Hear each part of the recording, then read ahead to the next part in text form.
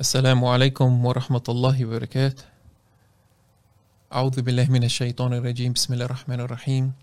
الحمد لله رب العالمين والصلاة والسلام على رسول الله وعلى آله وأصحابه أجمعين.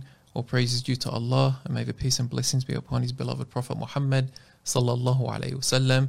To my dear brothers and sisters in Islam, Assalamu alaikum wa rahmatullahi wa barakatuh, and welcome to another installment of our live stream broadcast, inshallah, discussing beneficial issues for this ummah, inshallah ta'ala. Today, bismillah, our topic will be around the Eid of Al-Adha, the Eid of sacrifice, and the lessons that we can extract from Ibrahim alayhi salam and the life of Ibrahim alayhi salam, including that of Hajar, may Allah be pleased with her, and his son Ismail. As you're all aware, we're currently in the blessed first 10 days of Dhul Hijjah. Tonight, which is Thursday night, is the 9th night of Dhul Hijjah, followed tomorrow by the 9th day, also known as the day of Arafah. And unfortunately, because of the COVID situation currently gripping the world, this year things are a little bit different with regards to Hajj and with regards to all the activities that the Ummah normally engages in around this time of year.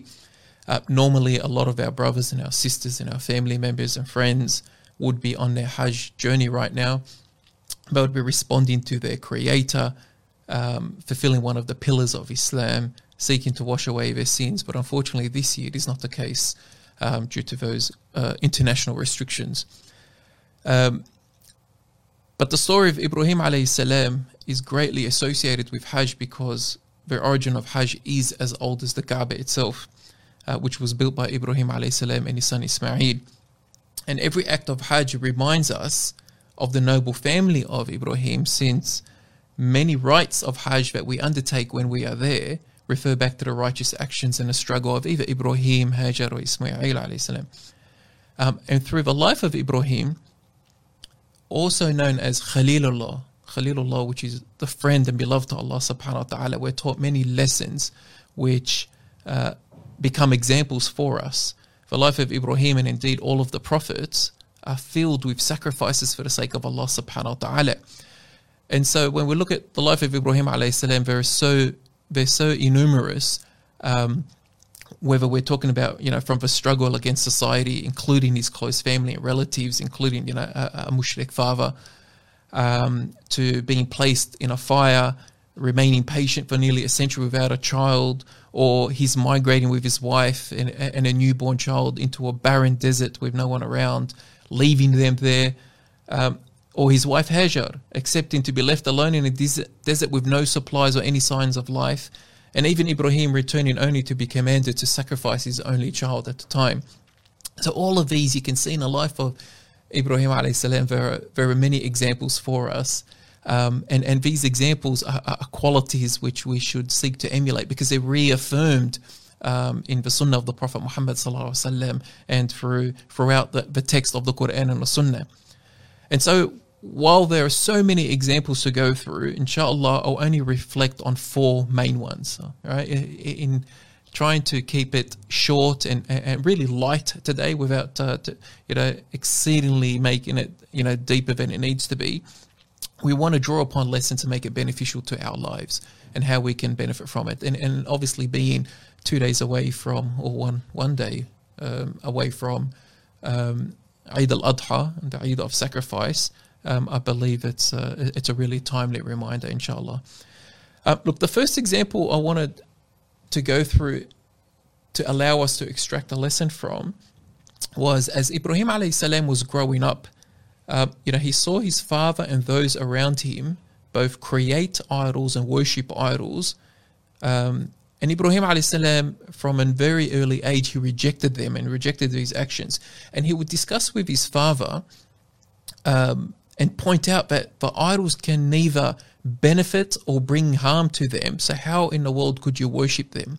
So he would challenge his father and those around him on the worshipping of idols and the creation of idols. And Allah subhanahu wa ta'ala in the Quran, He details many of these discussions.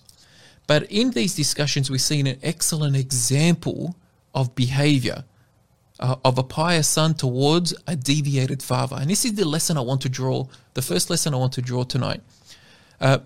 despite this, he continued to warn, he continued to bring arguments to try to convince him and others of their errors and their erroneous ways and erroneous concepts to worship idols besides Allah subhanahu wa ta'ala. And this is very clearly shirk, right? This is a simple term for it, which is shirk and associating partners besides Allah subhanahu wa ta'ala. But from an early age, Ibrahim alayhi salam would engage in that debate and in that discussion, but he would do it in the best and the most polite and the most wisest of ways.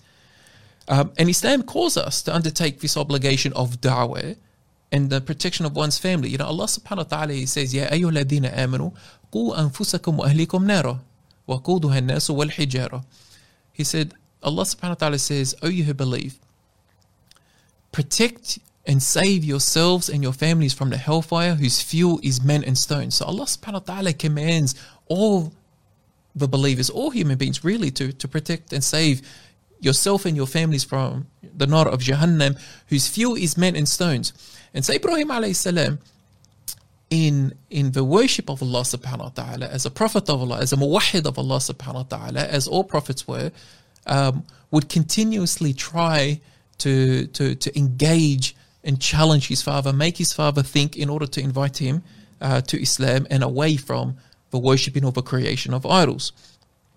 And the Prophet ﷺ was in the same vein, did this. Allah subhanahu wa ta'ala commanded him in the Quran. He said, وَأَنذِرْ عَشِيرَتَكَ الْأَقْرَبِينَ.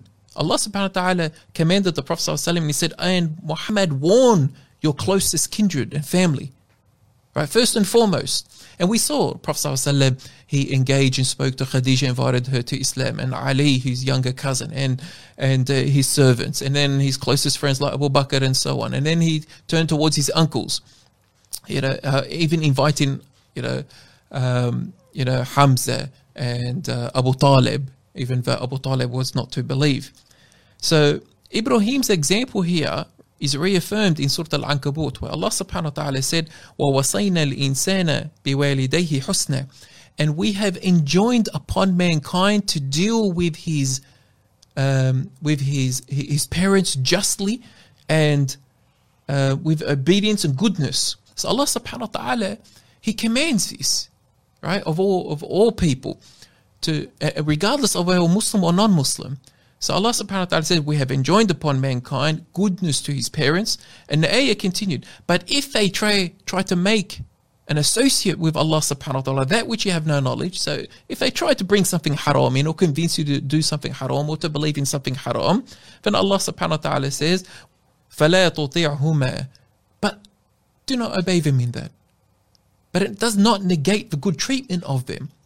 So here Ibrahim alayhi salam, in his wonderful example, continues, and you see the discussions being had with him if you go through all the verses, which is beyond really the scope. We want to draw the lesson, the importance of dealing with your family, especially your parents, with humility and kindness and goodness, even if they went to the extent of creation of idols or supporting the idol worshippers, etc., or even idol worshippers themselves. But everyone has their rights. So your parents have their rights in that which Allah subhanahu wa ta'ala permits for them. And when they encroach upon the right of Allah subhanahu wa ta'ala, Allah subhanahu wa ta'ala says, no, do not obey them.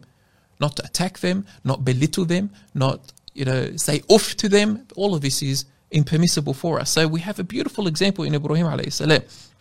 But still, mercy, respect and compassion is required when we have these discussions.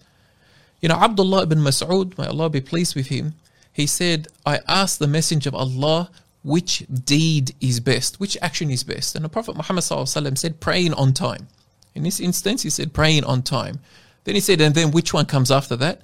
And he said, birr al-walidain. He said, it is righteousness towards the parents. And righteousness here talks about fulfilling all the rights and lowering the wings of humility towards them, and seeking Jannah and guidance for them above all things. So while you want health for your parents, and while you want a good amount of sustenance and wealth and a home and comfort for them, the most important thing you should want for them is guidance and hidayah. And so Ibrahim alayhi salam never lost sight of that, neither did any of the other prophets that came before or after him.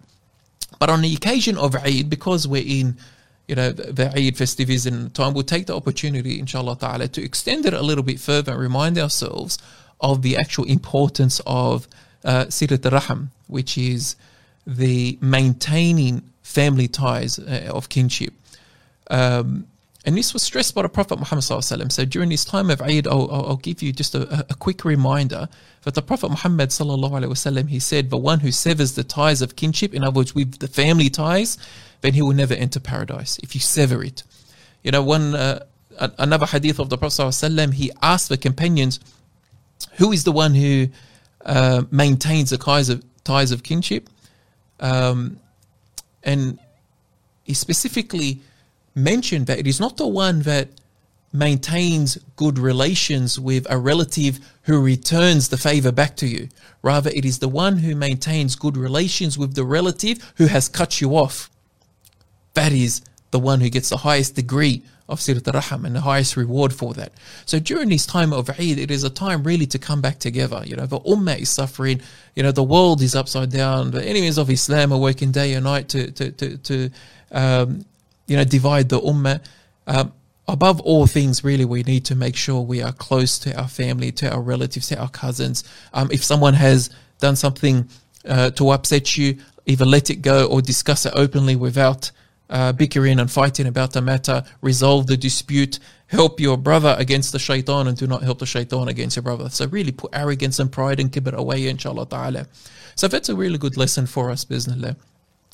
The second important lesson we want to draw from the life of Ibrahim alayhi salam around this issue is the importance of debate mastery.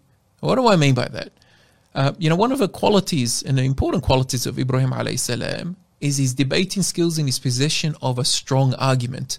And this was visible throughout his life, from a young age in his discussion with his father, or later on in life. You know, Allah subhanahu wa ta'ala said about him, وَتِلْكَ حُجَّتُنَا أَتَيْنَاهَا إِبْرَاهِيمَ عَلَىٰ قَوْمِهِ. So Allah subhanahu wa ta'ala said, and such was our strong argument which we gave Ibrahim against his people. نَرْفَعُ دَرَجَاتٍ مَنْ نَشَاءُ إِنَّ رَبَّكَ حَكِيمٌ عَلِيمٌ. And through this, we raise people in rank through the ability and debate and the mastery of the language and arguments to convince others and to destroy falsehood and false ideas. And Allah subhanahu wa ta'ala says, verily Allah is most wise and all-knowing. But you might ask the question, okay, is this skill, debate mastery, is this guided by wahy and revelation from Allah subhanahu wa ta'ala to his prophets, or is it something that can be learned? And there are many examples throughout the Quran and the Sunnah, including the stories of the previous prophets, including where Allah subhanahu wa ta'ala himself draws human beings, not just the Muslims, but draws human beings with lessons and ideas to contemplate and to think and to look. Allah subhanahu wa ta'ala throughout the Quran, you'll find أَفَلَا تَعْقِلُونَ أَفَلَا تَذَكَّرُونَ أَفَلَا تَنْظُرُونَ. Right? Do you not look? Do you not think? Do you not contemplate? Do you not look around you? Like, come to the realization that there exists Allah subhanahu wa ta'ala. وَمِنْ آيَاتِهِ, etc., etc., etc. You will find many verses along these lines. So definitely these examples are for us to learn from. And the more that you come across, and the more that you think about, and the more that you dwell upon, and the more that you research, strengthens your ability to argue and to debate the matters for which Allah subhanahu wa ta'ala loves. For example, the following debate between Ibrahim alayhi salam and Namrud was a very good one and a good example of this. Allah subhanahu wa ta'ala said in Surah Al-Baqarah, أَلَمْ تَرَ إِلَى الَّذِي حَاجَ إِبْرَاهِيمَ فِي رَبِّهِ أَنْ آتَاهُ اللَّهُ الْمُلْكِ. So here Allah subhanahu wa ta'ala said, have you not thought about the man who disputed with Ibrahim about his Lord because Allah gave him the power to rule? Talking about Namrud, who was a rich and powerful king at the time of Ibrahim alayhi salam. إذ قال إبراهيم ربي الذي يحيي ويميت قال أنا أحيي وأميت. So Ibrahim said to him, my Lord is the one who gives life and takes life. So the man replied, but hang on, I'm the one who gives life and takes life. And so in some of the narrations of this, that there was a narration that he asked to prove his position. He asked for two people who were basically on death row, who had been given a punishment of death ready. They're waiting to be killed as a punishment, to be brought forward to him. And he said, look, this one I will let go, and this one I'll enact his punishment. So he dies and he gives life. Therefore, I'm the one who takes life and I'm the one who giveth life. Subhanallah. So Ibrahim alayhi salam said, قال إبراهيم فإن الله يأتي بالشمس من المشرق فأتي بها من المغرب. So he said to him, okay. Not okay, it's actually part of a discussion. The scholars, when they talk about this, some of them said, no, it's actually conditional. They're linked together. So he said, my Lord, Allah subhanahu wa ta'ala, is the one who raises the sun from its east. So why don't you raise it from the west? فَبُهِتَ الَّذِي كَفَرَ. And the one who disbelieved was dumbfounded. He was silent. He could not respond. وَاللَّهُ لَا يَهْدِي الْقَوْمَ الظَّالِمِينَ. And Allah subhanahu wa ta'ala does not guide, never guides those who are oppressors. And so the response that we find in this ayah, in this incident, was that Ibrahim alayhi salam would say to him, you claim that it is you who brings life and death. You claim it, right? But the one who brings life and death is the one who controls the existence of all things, and he creates whatever is in it, including its planets, its solar system, the sun and the moon. So because the sun rises every day from the east, therefore you who claim to be a god should be able to make it rise from the west. And because the king was very much aware of his weakness and inadequacy in this argument, he was not able to reply to Ibrahim alayhi salam's request. He was idle, he was silent, and he was dumbfounded, as Allah subhanahu wa ta'ala describes him. And Muslims can learn a lot from this debate. Yani, we need to always seek the best and the strongest and the clearest arguments, which have to be convincing to others. Right now, there are many arguments throughout the society against Islam and the Muslims out there. And we must be able to intellectually provide a counter argument and refute and challenge any false narratives that are out there. And there are plenty to choose from. And they're all working day and night to try undermine Islam and undermine the faith that young Muslims especially have in their Islam and the trust in Allah subhanahu wa ta'ala, and ideas around, secular liberalism and all the freedoms that come with it, or the ideas around democracy or LGBT and homosexuality, or calling for, and trying to show seeds of doubt around the Sharia or Islam's treatment of women, or around hijab or the hudud and a punishment set by Allah subhanahu wa ta'ala. So basically it's really a battle for the hearts and the minds, and we need to be offering Islam as an alternative and as the truth. But to do that, really, you need to be able to pick apart and unpack the arguments that are out there and offer the alternative, as the Prophet Muhammad ﷺ did throughout Mecca and the rest of his blessed life. So that was the second point and the second lesson that we wanted to take away. The third lesson, inshallah ta'ala, from the life of Ibrahim alayhi salam was around, the story itself of Ibrahim, Hajar and Ismail. When Sarah, who was the first wife of Ibrahim alayhi salam, was unable to have children, Ibrahim alayhi salam made dua to Allah subhanahu wa ta'ala for a child. And he said, Rabbi habli min as-salihin. Oh Allah, please grant me a righteous son, in Surah As-Safat. And it happened that Sarah, may Allah be pleased with her, she offered her husband to Hajar in marriage, and so they became married. So Ibrahim alayhi salam was now married to Sarah and Hajar. And soon after, Allah subhanahu wa ta'ala, He tells us in the Quran, فَبَشَرْنَاهُ بِغُلَامٍ حَلِيمٍ. And then we gave him glad tidings and good news of a forbearing child, a boy that will be given birth to. So Hajar gave birth to his firstborn son Ismail when Ibrahim alayhi salam was 86 years of age. So 86 years of age. Ask yourself, my brothers and sisters in Islam, how dear would your child be to you if you waited 86 years to have him after dua and patience and perseverance? We know Allah subhanahu wa ta'ala created human beings with needs and instincts. And one of those instincts is the procreational instinct, the seeking to have offspring and children and child rearing and continue the family. lines. Yeah, this is part of the human instinct which Allah subhanahu wa ta'ala created. And you find sometimes in a society those who may be struggling to have children, especially in the first few years or 5 years or 10 years of marriage. And subhanAllah, if Allah subhanahu wa ta'ala would bless them with a child, you would see how happy they are and how happy the immediate family and the extended family and their friends are for this person, because it is part of, the yearning that human beings have. And so everyone becomes happy for this couple. So imagine Ibrahim alayhi salam, 86 years passes and he doesn't have a child, until Allah subhanahu wa ta'ala sent him Ismail. And the name Ismail itself comes from the root word of sami'a, which is to hear, because some of the scholars, they said because Allah subhanahu wa ta'ala heard and responded and answered the dua of Ibrahim alayhi salam. And Ibn Abbas, when he talks about what happens thereafter, what happens now, that Hajar and Ismail now go on a journey and they travel to the lands of what we know as Mecca today. Ibn Abbas narrates that Ibrahim brought Hajar and her son Ismail while she was still suckling him, so he was a very small infant at the time, to a place near the Kaaba under the tree around the area of what is now known as Zamzam wells, the wells of Zamzam. And during those days, he continues to say, during those days there was nobody in Mecca, nor was there any water.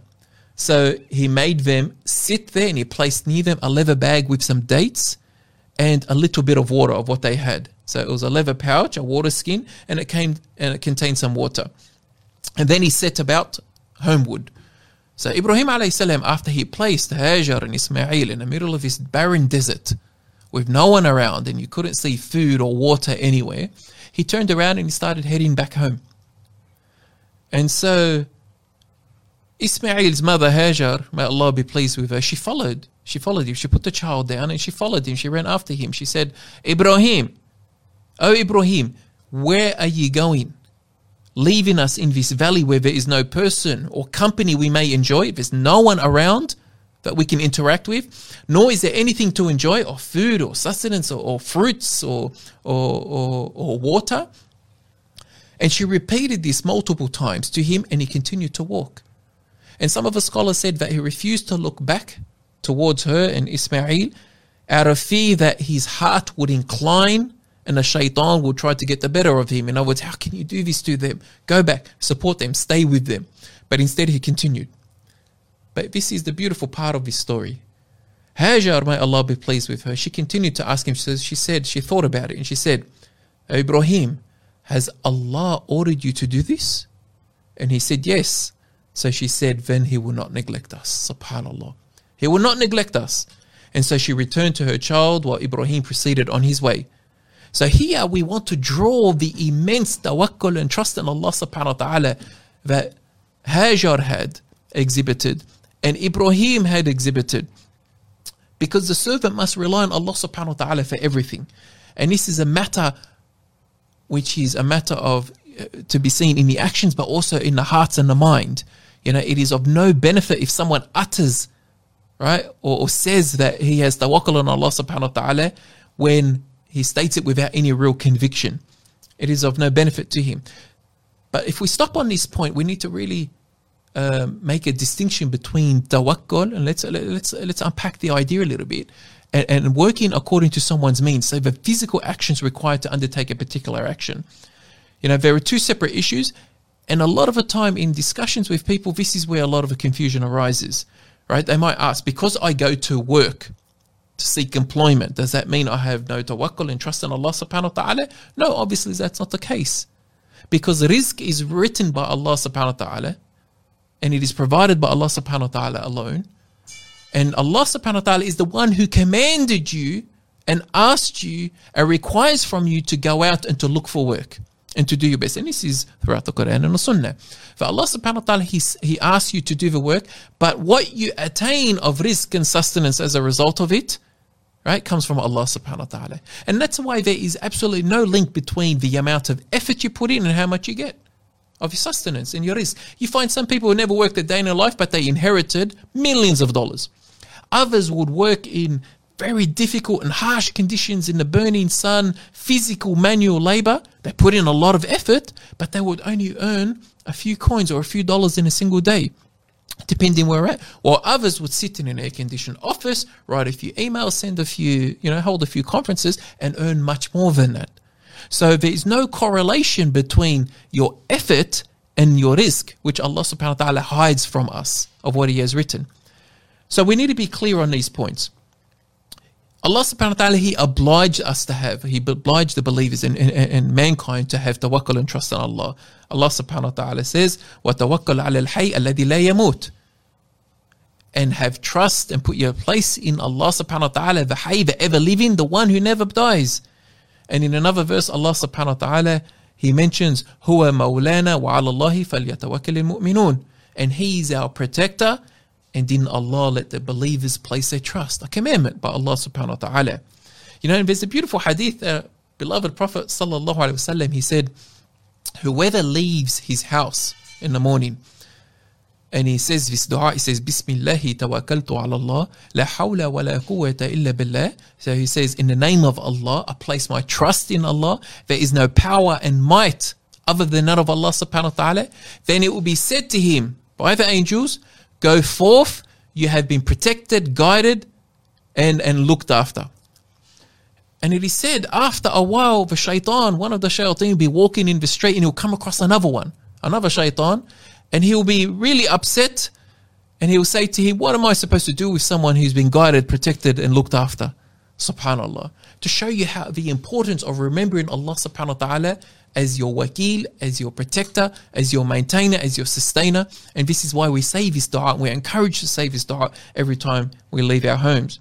And the Prophet Muhammad sallallahu alaihi wasallam himself, he used to place his trust in Allah subhanahu wa ta'ala all the time, but at the same time he used to act physically according to his means. So he would wear armor on a battlefield. Okay, if you put your trust in Allah, and Allah is the one who protects you, why would you wear armor? Right? Because Allah asks you to do what's on your behalf, right?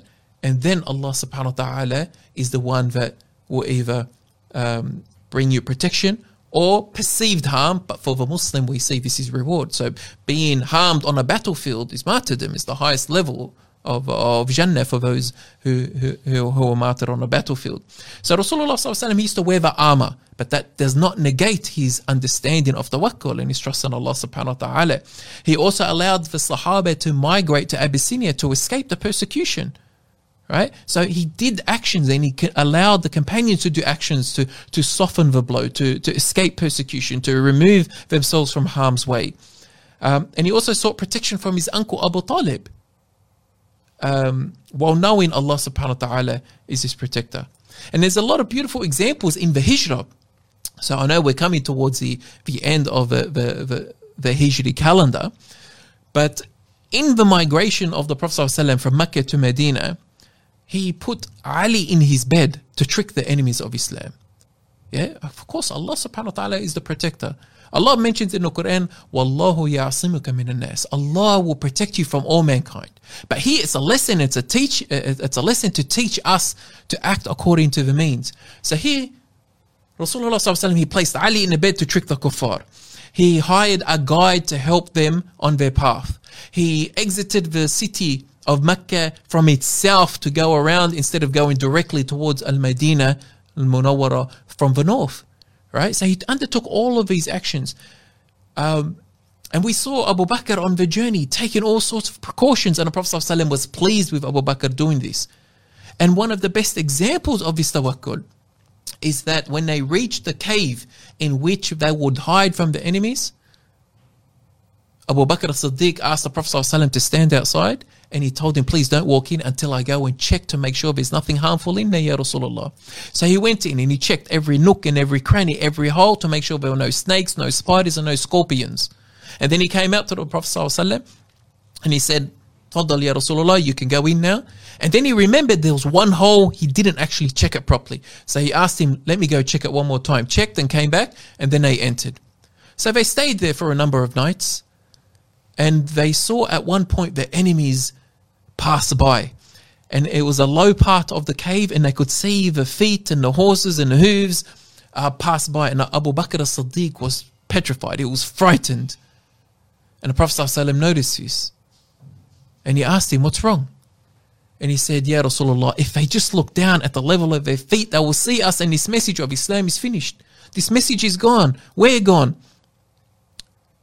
And after doing everything which was upon them, all the acts to protect themselves, to trick the enemy, to arrive at the cave, to hide in the cave, the Prophet Muhammad ﷺ placed his hands on the chest of Abu Bakr. He said, مَا ظَنَّكَ يَا أَبَا بَكْرِ بِإِثْنَيْنِ اللَّهُ ثَالِثُهُمَا. What do you say, Abu Bakr, about the two whom Allah is their third companion? Who can harm us after this? And I would have trust in Allah subhanahu wa ta'ala. Yani, who can harm if Allah is our partner? Who can bring a benefit if Allah subhanahu wa ta'ala hasn't willed it? So very, very clearly, it was a brilliant example of tawakkul. And this was, the example of Hajar, may Allah be pleased with, and Ibrahim alayhi salam. And a really good point that we want to take away from this also is that Hajar was asking Ibrahim, where are you going? Are you leaving us? She was confused. And it wasn't until she thought deeply and she said, wait a second, I know my husband is a prophet of Allah. He's a prophet of Allah. And so she asked, are you doing this because Allah commanded you? And he said, yes. And her heart was filled with tranquility. And she says, then Allah subhanahu wa ta'ala would not harm us, nor will He neglect us. And so the beautiful thing here is for the Muslims to understand that before we accept or reject any idea or action, we refer it to the Quran and Sunnah. This is critical for the believers, especially in a day and age where we are being bombarded with ideas and actions which are not from Islam or alien to Islam, and they're being injected into the Muslim psyche. And so this is really critical point. The Prophet Muhammad ﷺ also, we saw in the Sunnah a beautiful example of this in the Battle of Badr. As the Prophet ﷺ came with the army to the wells of Badr, he asked the army to sit down and they were camping, and this is where they will meet the enemy. So one of the companions had a different idea. He was a tactician of war. He was very skilled in warfare. And he had a better idea. But instead of jumping forward and saying, Ya Rasulullah, I've got a better idea than your one, let's go do this. He asked first, he said, Ya Rasulullah, this position that you've put us in and you've set the camp up, is this wahi from Allah subhanahu wa ta'ala, or is it just a tactic of war, an opinion? Because if it was from Allah, he would do exactly as Hajar alayhi salam did. In other words, saying Allah knows best, Allah and His Prophet know best, and I have no say in the matter, even if I do not understand it. And so Hajar alayhi salam, she did not understand it, but that's all she needed to know. She needed to know that this was a commandment from Allah, and that level of trust and tawakkul in Allah subhanahu wa ta'ala was a brilliant example for us. So this companion said, okay then, Ya Rasulullah, allow me to offer an alternative which will be better for the army and worse for the enemies. And the Prophet ﷺ heard that idea, and he moved the army towards the wells of Badr. So it's a brilliant example for us. The last example, inshallah ta'ala, and the last lesson I want to draw from, the life of Ibrahim alayhi salam is the order and the command to sacrifice his son Ismail. Allah subhanahu wa ta'ala, He said in the Quran, He said, and when Ismail was old enough to walk with Ibrahim, to walk with him, He said to him, قَالَ يَا بُنَيَّ إِنِّي أَرَى فِي الْمَنَامِ أَنِّي أَذْبَحُكَ. He said, oh my son, verily I have seen a dream that I will sacrifice you. And we know the dreams of the prophets, they are commandments, a wahy and revelation. فَانْظُرْ مَاذَا تَرَى. So let me see, what are your thoughts on this matter? So Ibrahim asked him to give him a chance. Or look, what are your thoughts? Because Ibrahim found it very difficult. He found it difficult to raise the topic with his son. I'm going to sacrifice my child, my son, my only son at this point in time. The one I've waited over 86 years of my life to have a child. The one whom we have gone through trials and tribulation. I was asked to leave them and to come back to them and check on them. And so what was the answer of Ismail? قال يا أبتي افعل ما تؤمر ستجدني إن شاء الله من الصابرين. He said, oh my father, do exactly as you have been commanded, and insha'Allah, by the permission of Allah, you'll find me of the patient ones. And some of the scholars, they talk about why did he not say, you'll find me of the patient ones insha'Allah, right? Because this is our normal lingo, right? So Instead, it said, inshallah, you will find me of the patient. So, but Allah's permission is greater, right? The permission of Allah, but Allah's will. Because if it was up to my will, my heart can shake. My heart can tremble. I might say yes, but when it comes to the crunch, I might buckle, as they say. And I may turn away and I might run and fear for my life. The shaitan may enter with whispers into my heart. So he said, by Allah's permission. So Allah's permission is the one that will give me sabr and patience, inshaAllah. So the example of obedience to Allah subhanahu wa ta'ala and patience and the trust in Allah by both the father and the son is a brilliant and amazing example for us. He was 86 years of age. It was his only son, and trial after trial in his life he faced, and he continued to endure. You know, for most people, it is easier to sacrifice your own life rather than that of your children. You know, indeed, you'd put your own life on the line to protect your children. And this is the case, subhanAllah, not with just Muslims, but non-Muslims as well. And so Ibrahim alayhi salam was asked to sacrifice his most beloved and dearest of possessions in this life. And this reminds us of our purpose in this dunya. You know, Allah subhanahu wa ta'ala, He said in the Quran, Ya ayyuha alladhina amanu, in Surah As-Saf, Ya ayyuha alladhina amanu, O you who believe, هل أدلكم على تجارة تنجيكم من عذاب أليم? Shall I call you to a bargain, a trade, tijara, تنجيكم من عذاب أليم, that will save you from the torment of hell? Here Allah subhanahu wa ta'ala is drawing to our attention a small price. If you pay it, tijara, you'll be saved from something great. What is this? تؤمنون بالله ورسوله وتجاهدون في سبيل الله بأموالكم وأنفسكم ذلكم خير لكم إن كنتم تعلمون. He said, it is that you believe in Allah, تؤمنون بالله ورسوله, and His messenger, and you fight in the path of Allah subhanahu wa ta'ala with your lives and your wealth.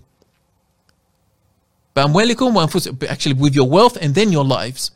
So even if you were to give everything up, all your wealth, all your life, for Allah subhanahu wa ta'ala, in the path of Allah subhanahu wa ta'ala, Allah tells you it is a bargain. It is a cheap price to pay for saving you from the torment of Jahannam. Everything around you that you own and you have, including your own life, is still a small price, a bargain.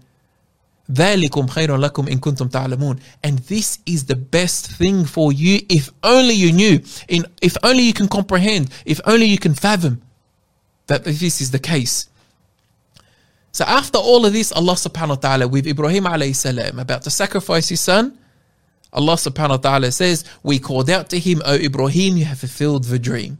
So when Ibrahim alayhi salam and his son Ismail were about to make the sacrifice, Allah subhanahu wa ta'ala called out, and we know the story that He sent down a ram, and this is why we sacrifice, you know, a sheep or a ram or an animal in the path of Allah subhanahu wa ta'ala for the sake of Allah subhanahu wa ta'ala. You know, and we do qurban and adhiyah around the time of Hajj and Eid al-Adha. So He fulfilled the dream. So what are the additional lessons around, you know, this point number 4? You know, Allah subhanahu wa ta'ala says, وَمَا خَلَقْتُ الْجِنَّ وَالْإِنسَ إِلَّا لِيَعْبُدُونَ. I've not created the jinn and mankind except to worship me. So remember, this is our purpose in this life. It is not for the accumulation of wealth. It is not for the increasing in families, right? And your genealogy. It is not for having more children. It is not for, you know, having the most luxurious cars and wearing the finest of clothing, right? Or building homes. It is to worship Allah subhanahu wa ta'ala. إِلَّا لِيَعْبُدُونَ. This is your purpose of existence in this world. So everything you do needs to be anchored back to this purpose. And really, if you do this with yaqeen, with certainty and clarity in your mind, you will find, you know, your life takes an entirely different trajectory from that which we have been accustomed to, and that which we have been influenced by in the society around us. The other major point we take away from this is that Allah subhanahu wa ta'ala does not need blood nor flesh of any child like Ismail or otherwise, right? It adds or subtracts nothing to the dominion of Allah subhanahu wa ta'ala. Allah mentions in Surah Al-Hajj, He said, it is not their meat nor their blood that reaches Allah, it is your piety that reaches Him only. So it is only your piety and your taqwa that reaches Him. And so, like our test and like our life on this earth, everything is a test. Allah subhanahu wa ta'ala mentions, الذي خلق الموت والحياة ليبلوكم أيكم أحسن عملا وهو العزيز الغفور. It is He, Allah subhanahu wa ta'ala, He created life and death. Created life or death and life to test you as to which of you will be best in good deeds. Verily Allah is exalted in might of forgiving. And so the amazing thing is that all of this, subhanAllah, our lives and our death is part of the test. And so for Ibrahim to offer in sacrifice his son Ismail to Allah subhanahu wa ta'ala, he is only giving back to Allah subhanahu wa ta'ala what is his. What is his? And this life, despite the challenges and the procreational instinct that we have within us to want and to love and to have affection and to increase our children and to build, through the survival instinct, wealth and accumulate wealth, which Allah subhanahu wa ta'ala tells us this is the natural inclination of mankind. But Allah guides us in the opposite direction to that which He loves. And He says what is best for you is that you believe in Allah and you strive in the path of Allah with your wealth and your lives. You give everything if need be. And there are many verses say if your wealth, if your family, if your children, if the trade which you fear decrease in, if your houses are more beloved to you than Allah and His Messenger and striving in His cause, then wait for Allah's decision. So again, my brothers and sisters in Islam, at this time of Eid al-Adha and the Eid of sacrifice, we want to learn these lessons to implement in our lives, to correct any or readjust any view that we have towards this life that has made us, start to really embed, and build in this life. The Prophet ﷺ said that the example of our life compared to the akhirah should be like the traveler through the desert who stops under the shade of a tree for a small moment before he continues. That's this dunya compared to the expanse of the akhirah. So inshallah ta'ala, we want to fulfill that example. Lastly, inshallah ta'ala, and what I want, by extension, after Ibrahim alayhi salam was commanded by Allah to grow with his son, they built the house of Allah. They were commanded to build the Kaaba. And the Kaaba, obviously, which we circumambulate the Kaaba we 7 times, each time we go and we visit. When Ibrahim alayhi salam built the Kaaba, Allah subhanahu wa ta'ala ordered him to make the adhan and to call people to Hajj.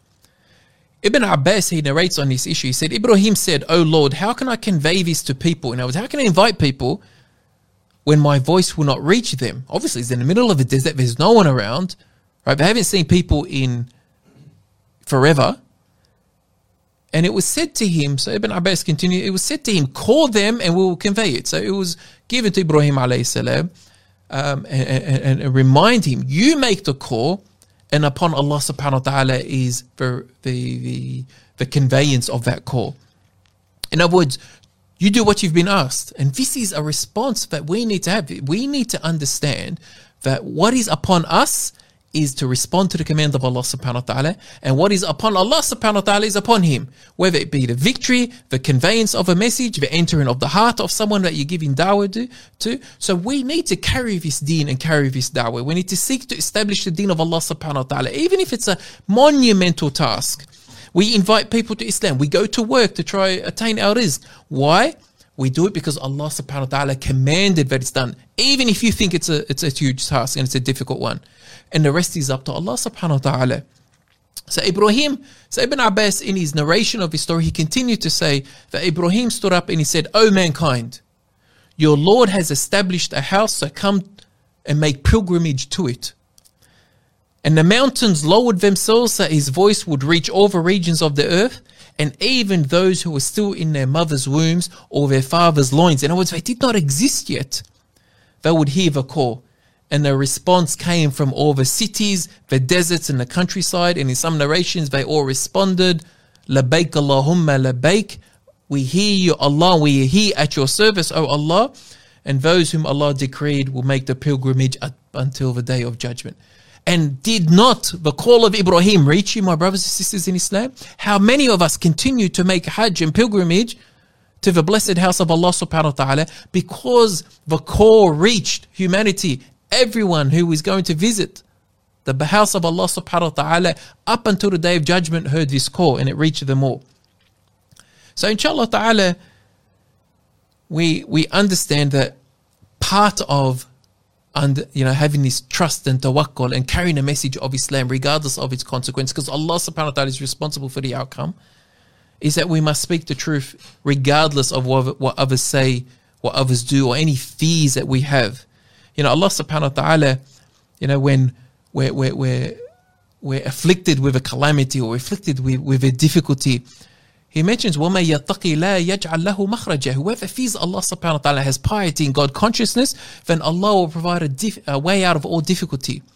Allah subhanahu wa ta'ala will provide a way out of all difficulty. وَيَرْزُقْهُ مِنْ حَيْثُ لَا يَحْتَسِبْ. And He will give him sustenance and risk from places he never thought possible. وَمَن يَتَوَكَّلْ عَلَى اللَّهِ فَهُوَ حَسْبُهُ. And whoever places his trust in Allah subhanahu wa ta'ala, then Allah is sufficient for him. Allah subhanahu wa ta'ala is sufficient for him. So inshallah ta'ala, we ask for Allah subhanahu wa ta'ala allow us to gain from these wonderful lessons of Ibrahim alayhi salam and his wife Hajar and his son Ismail.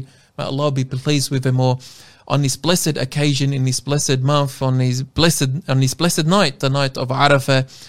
And inshallah ta'ala, I'll remind you before closing, my brothers and sisters in Islam, that tomorrow is the 9th of Dhul Hijjah, and it is the day of Arafah. And the Prophet Muhammad sallallahu alaihi wasallam was asked about fasting on this day, and he said it expiates your sins for the previous year and the coming year. And this was narrated by Muslim. So inshallah ta'ala, do not let this opportunity pass. And inshallah ta'ala, we pray that Allah subhanahu wa ta'ala guides, helps and protects us, and helps the Muslims that are suffering day and night by the brutality and the tyranny and the oppression of those tyrants around the world, as well as the human beings who are suffering under this COVID experience. وأقول قولي هذا واستغفر الله لي ولكم والسلام عليكم ورحمة الله وبركاته.